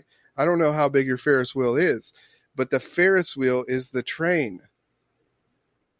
Yeah. You do have to say, you do have to commit, you do have to be sincere that the hate objects can no longer be hate objects. They can't survive. Which is why they say forgiveness is for you, ultimately, because I didn't know what forgiveness was until I understood that concept. Forgiveness was you have a Ferris wheel, like you're only hurting yourself. My God. Like you playing God with that Ferris wheel is you keeping yourself from a spiritual awakening. But you love misery. You love hating. How long are you going to hate for? How long are you going to do it? Is it painful? I think it's painful. You can't face that pain? That was beautiful. That was really good. That we could timestamp that one. Every once in a while you spark something when I did the train. Before there's a lot of substantial stuff I've never talked about, but you're talking, I mean, a while ago, and I just put myself pre-awakening. Like, what's Luke's head look like? What do I look like? Where did that pain come from? It's a loop of thought. I mean, anyone who's asleep would be able to, you know what the endless loop of thought means. It's the endless loop of thoughts. It's the reason why sometimes you can't go to sleep. It's the bait. It is what keeps that ego entity alive. The ability to feed on all these objects of hate in your Ferris wheel. And that's what it was for me. When I talk about, it's very interesting that I haven't got to this depth before because I talk about pain all the time with you and how it was anxiety. And I remember you gave me that exercise about the different meditation with the vertebrae in your back, and it gave me anxiety, and it kind of, there wasn't any image with it. So that was a little bit startling in itself because it was anxiety without an image. But when I was going through those Ferris wheel moments and people would pop up and I would understand that there was something I had to let go and it was all on me. The only reason I had attachment is because of some sort of resentment or whatever the fuel was. I didn't know. That pullback when you're still somewhat unconscious is very, very painful right here. Like it's a voluntary death of every single thing on the Ferris wheel, but they all have to be gone through. Gosh. Yeah, but it's not the way I describe it too, though, is a healthy good pain, because you do know your Hayden tells me all the time. She says, "Dad, I can't meditate. It gives me anxiety." And I said, "Hayden, that's all I needed to know. Go." And I can't remember in the moment what I said, but I've told both of them, go towards the anxiety. Like, and I because when they say that, they attribute anxiety to something negative. That so you go sit down and Right. meditate, and it gives you anxiety. That it must not be right, or it must not be the right thing to do. And I say, no, anxiety is your friend. If you feel anxiety and you start to meditate, like, go towards the pain, because something has been going around in the Ferris wheel for so long, and you're feeling it as soon as you shut your eyes and get calm. One of the very first moments, you almost get anxiety, not even from an image, but just because you know the Ferris wheel is turning, and you sit down and close your eyes and you're about to get intimate with it. That causes anxiety.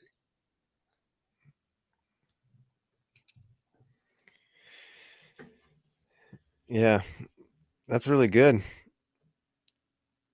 There's a lot in there. Yeah, I think that's the best I've understood what you're talking about with the pain.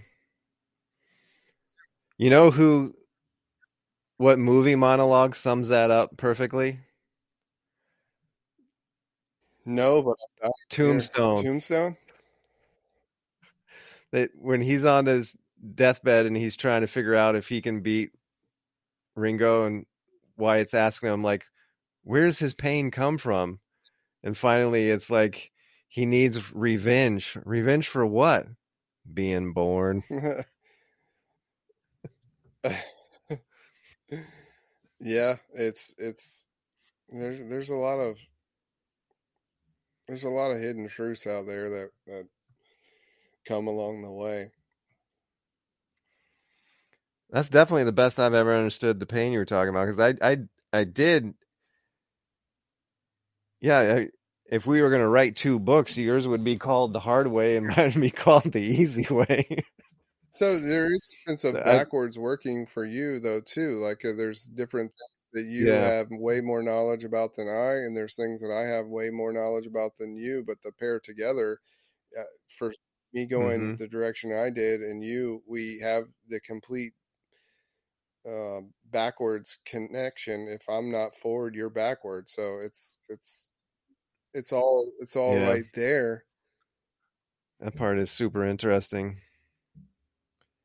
It was when I start to get into the pre-awakening and start to examine that, it's just a rabbit hole we'd never really gone down before.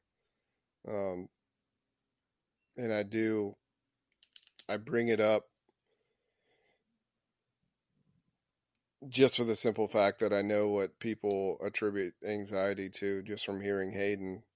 And, if someone didn't tell me go towards the pain, I might have, shied away too.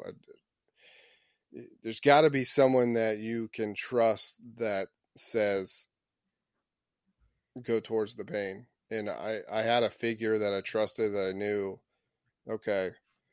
And it makes sense. It makes sense. Like, if you want to rid your body of anxiety, one, there's something going on there. There's some kind of attachment to something. There's something you don't want to let go of. There's something that you're dealing with in the future. There's something you're dealing with in the past. If you want that to go, bringing attention to it makes the most sense. I'm not saying it's the easiest path, but if you want to tackle the anxiety that has to do with things that you haven't let go of, and things that have to do with the endless loop of thought, the only commonsensical thing, and that hopefully you would relate to me on and trust me, is that you would have to go towards that. I mean, it doesn't make sense to go away from that. It doesn't make sense to take a pill that masks that. It doesn't.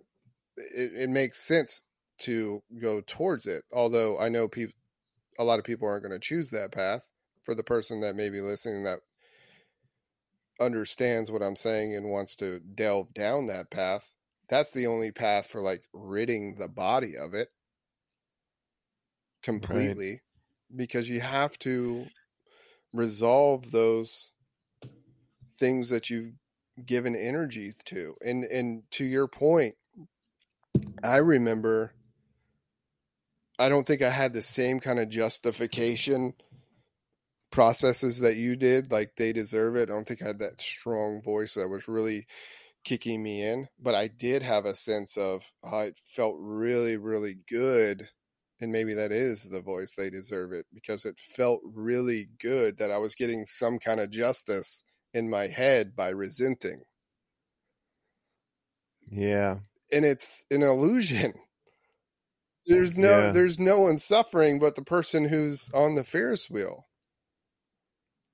Right. You're not getting any revenge.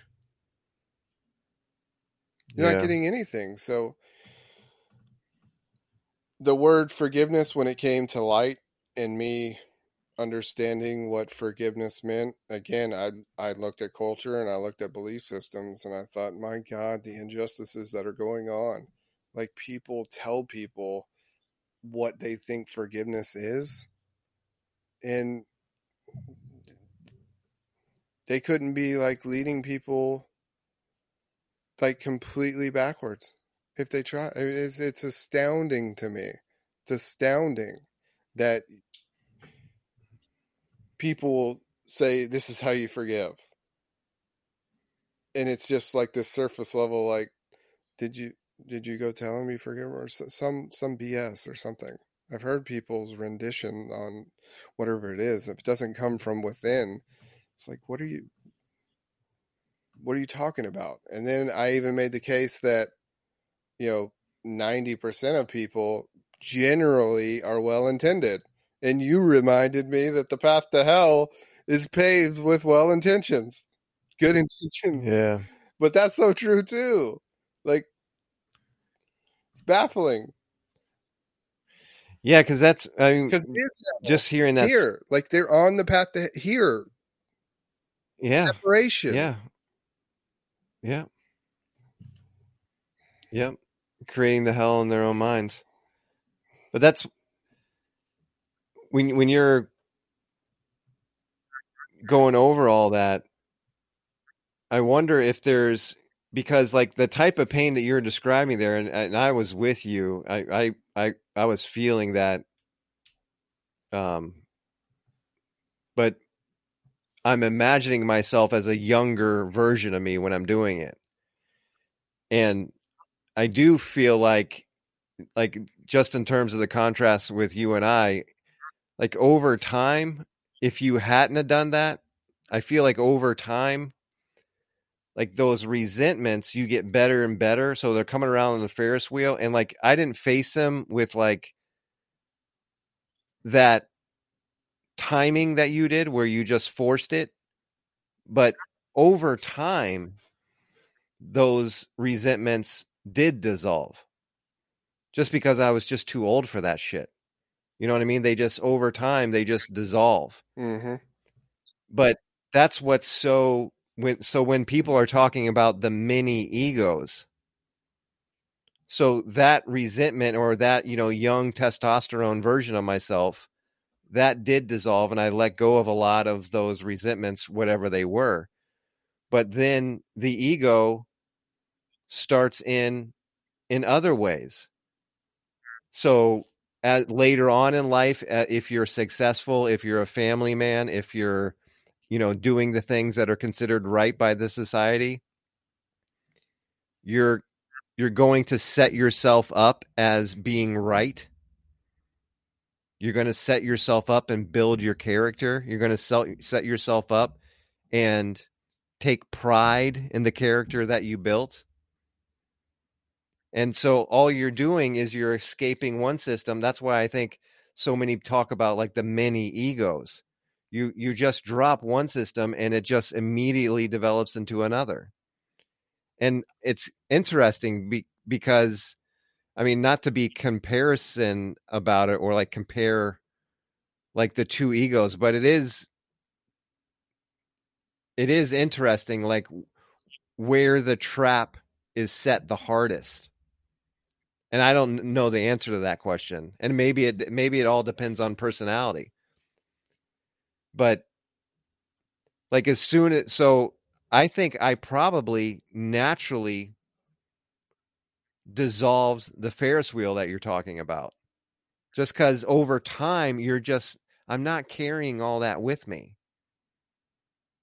But it didn't even matter because as soon as I drop that Ferris wheel, I start on a new structure that's just as imprisoning as the Ferris wheel was. So it's just this constant fluctuation of trying to understand like where people are at within the construct. And if they're depressed or if they're if they're visibly or tangibly emotional, then yeah, I think they're going to be like in that Ferris wheel trap. But then there's these other people who are pretty confident, have a lot of character, are far along on the path, and that pride has snuck in the back door and they think that's them. And that's clearly where I was at for sure.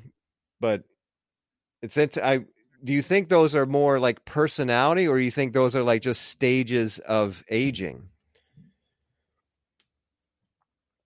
We've talked about the differences between. I don't know if I had the capability to build some of the constructs that you had that alleviated other constructs. Personality, maybe. I did want to get into this as far as it's popping in my head right now, but I considered myself like a seeker since I was a little boy and I had no idea what I was doing. At 20 years old, 22, whatever it was, there is a level of ignorance as well. So however you were able to escape the Ferris wheel, I don't think I had the ability to do that. Maybe it is personality. Maybe Wow. I didn't have the ability to do what you're talking about doing because I think I would have tried. I mean, it wasn't necessarily. You don't think it would have happened naturally over time?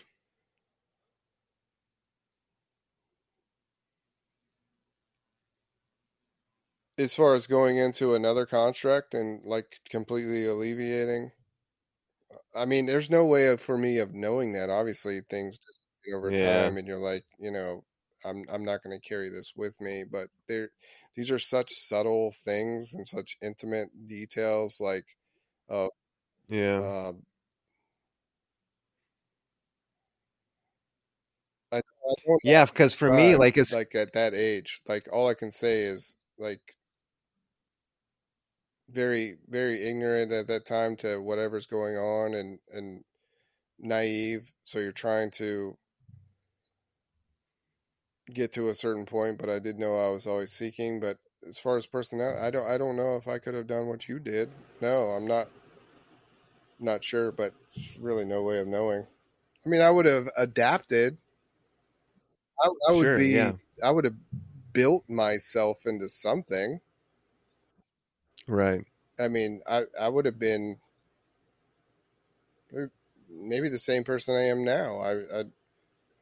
Actually, I take that back. It's a pretty hard job. I don't know if I'd be able to do this kind of work without the mental training that I've had. So no, I mean, I've advantages of what I did early. When I was a kid, though, I didn't know what I was doing. I would stand in front of the mirror and say, "I know I'm Luke." I think I even say, "I know I'm Luke Sarter." I would look at myself eye to eye, say, "I know I'm Luke Sarter, but who am I?" that was my spiel to myself when I was like 7, 8, 9. I remember the Hunter House going and standing in front of the mirror. And I said, Yeah. I know I'm Luke, but who am I? I was making the observation that I was a boy named Luke in this world. I had received, I knew that was a label. I knew Luke was not really attached to like my skin. I knew it was a name given to me. So when people said it, I know they're calling me, but I knew that there's an identity that maybe I was trying to separate with, but I would say that to whatever I was saying it to, and I didn't even know that I was like throwing out seeds to the universe. I didn't know what I was doing. But me in hindsight, I get shown that all the time. I was doing exactly what is perfectly okay for any boy to do. Throw the seed out of where the heck you're at. Who the heck am I? I mean, 20 years later, 30 years later, you'll know who you are. I can assure you that, because it's even been a journey since I've been a little boy. Yeah, I think mine hit me a little bit later, but I, I was a little different spin on it. I used to look in the mirror and say, "Who's in there? Who's in there?" And then I wrote a short story about saying that to the guy in the mirror and then getting in an argument with him and then killing him, but I actually killed myself. I have a whole short story where I kill myself from driving myself crazy in front of the mirror. Oh, wow. But it's yeah, there's something about like that reflection. There's like there's that parable with um that entity or God or whatever, where we get the word narcissist from, like Narcisse or something like Right. that. But how they became amazed by their own reflection back then in the water. There's a lot of parables about the mirror waking up some parts of your inner self, or the mirror providing something of a paradox. Like, is that me, or is that just the reflection of the thing that I'm infatuated with? All these like little separations that happen. I can definitely relate. I don't think I was as young as what you're talking about, but Yeah, so full circle for me, just seeing all the seeds that my whole life after the spiritual awakening is now understanding what I was putting out as a little boy. I didn't know what I was doing, but I was putting out seeds. I was putting out a question to the universe, and that was coming back to me. So I understood the concept after I woke up that, oh, so you mean to tell me that you can put something out there? And then I started to apply that to my career, and the things that would come back, and usually it'd be me starting my day, so I'd be in the truck and I'd start using it in my career, like where can I find what I need to find today, and then I would drive, and it started being successful with it. And I learned quickly that it's not a matter of like time and space like how seeds are, but especially after awakening, you know how nature is. But if you we just talked about in the beginning that everything is pretty much has to stay to its program except for humans. And but we could make the statement that trees might have some type of consciousness on their own, although it is still what it is, a tree, and it serves a purpose, but it is in some kind of communion with us. Like a cow, I don't think it could be in communion with it. It has to be the program of eating grass all day, and that there it can't be grateful for me.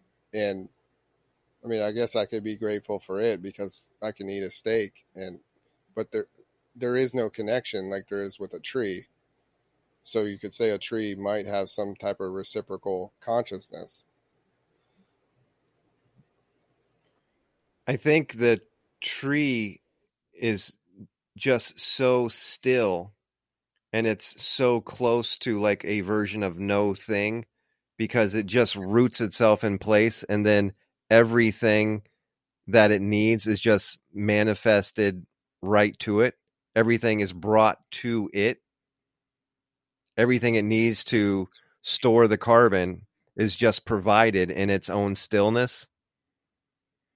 And so when you're next to a tree, like versus next to like some other biological animal, like I think it's that stillness that you're communing with, and it's generating the stillness in you, and you're recognizing the stillness in it, and then that's pulling the experience of the two of you into more of a no thing experience, and allowing room for like the connection to start to fill that space. So now look at nature objectively and humans, like to where you're looking at what the capability of humans are when you apply everything that you see in nature as far as seeds and what grows, and the capability and endless possibilities that we have of what we put out with our vibration and sincerity and speaking or manifesting. We've heard that keyword a lot. That has been one of the most awing moments of a spiritual awakening, is knowing how to participate and knowing how much power we have.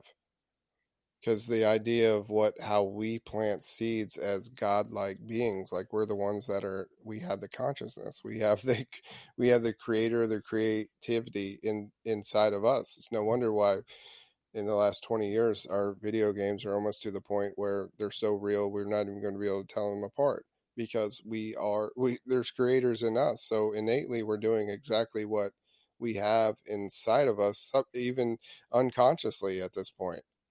But it has to come out somewhere. But me looking at the capability of what we can do, and when I started to apply it to my career and my family and everything, that anything that you put out there, it comes back to you with an answer. Anything. And sometimes it's many years, sometimes it's a week.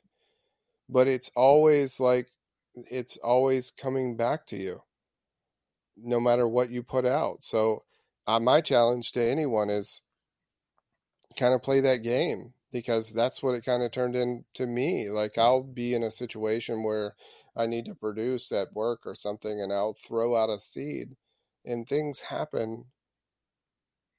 And then when things happen, somehow the image of the original seed that I threw out is in my mind's eye.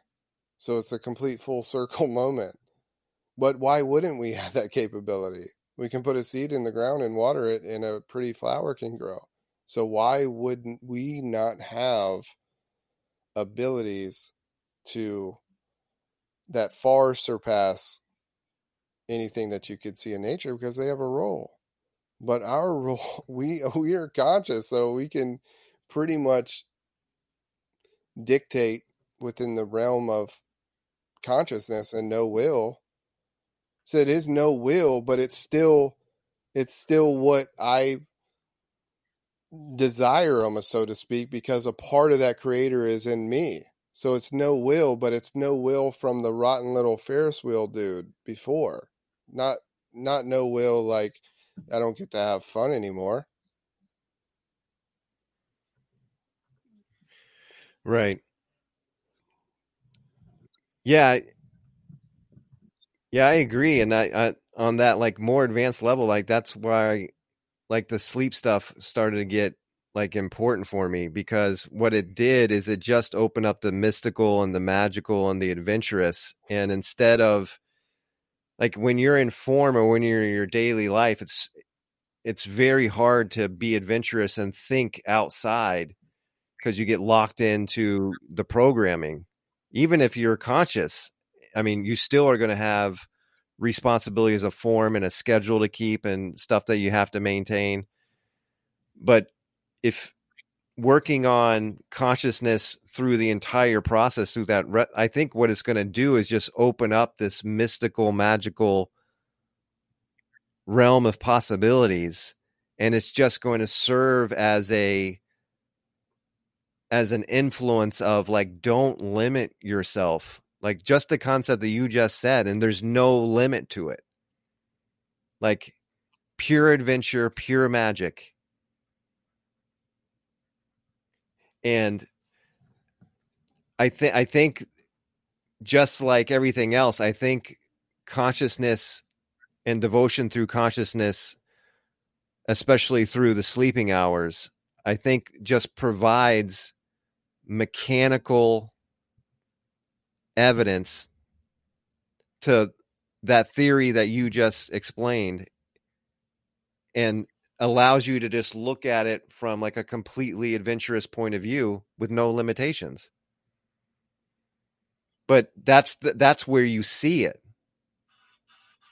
That's where you see it clearly. That's where you like get to live it like in a real time thing. I mean, you're on the level now where you're seeing it within the form, and that's fine. And I'm not saying that you've limited anything. I'm just, for me, like searching for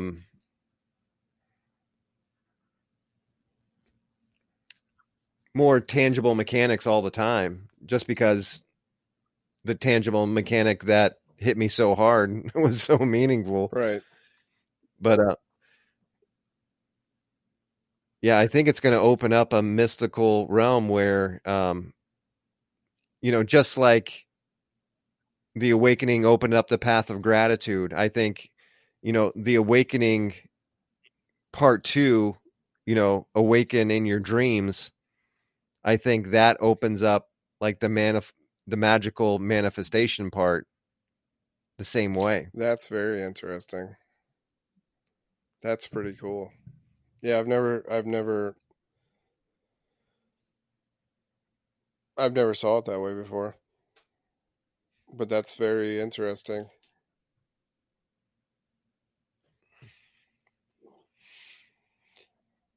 That's 216. You good? I'm good.